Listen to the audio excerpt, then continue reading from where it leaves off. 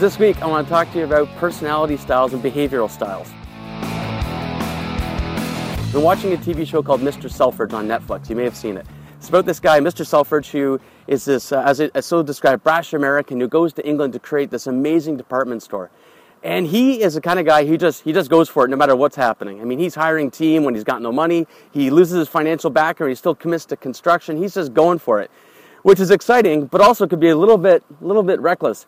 But on his team, he's got this guy, Mr. Crab. And Mr. Crab is his chief financial officer, and he's very risk-averse, slower-paced, perfectionist, and he keeps Mr. Selfridge in check.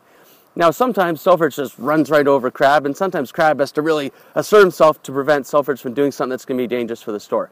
So they work together as a team, and they see each other's abilities as strengths, although they drive each other nuts just a little bit too. So think about this. On your team, do you have anybody that kind of drives you nuts? Are you looking at their difference as a weakness? If you are, I'd like to challenge you to look at their difference as a strength. For example, if you're a little bit like a Selfridge and you're high energy, a lot of motion, you're getting out there making things happen, and you've got someone on your team that's a little slower paced and reserved, you know, they're looking out for your best interest, so they might just be checking those balances that you're not seeing.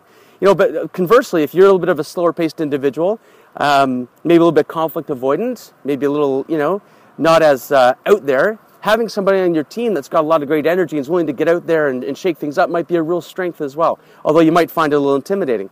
So we want to make sure we've got a well-rounded team. You know, a solid team, whether you're an individual and it's the contractors or support people you have, we want to have a lot of variety in our personality styles and behavioral styles on the team. When we see them as a strength, we can be a lot stronger together. If we see our differences as challenges, we're going to be nitpicking and feeling frustrated all the time. So this week, my challenge to you is look at the people you're working with. If you find some differences in their style that's sometimes frustrating for you, try to find the strength in it. Find out, why did you bring them on board in the first place? Why are you guys working together? What was the amazing thing you saw in them that made you want them on board in the first place? What is that strength? Try to get around those differences, look for the strengths. That's it for this week. Have a fantastic week. I look forward to seeing you next time. Hey, thanks for listening to our episode today. I hope that you found it of value. If you did, please give us a 5-star rating. And if you know someone else that might find it valuable, please share.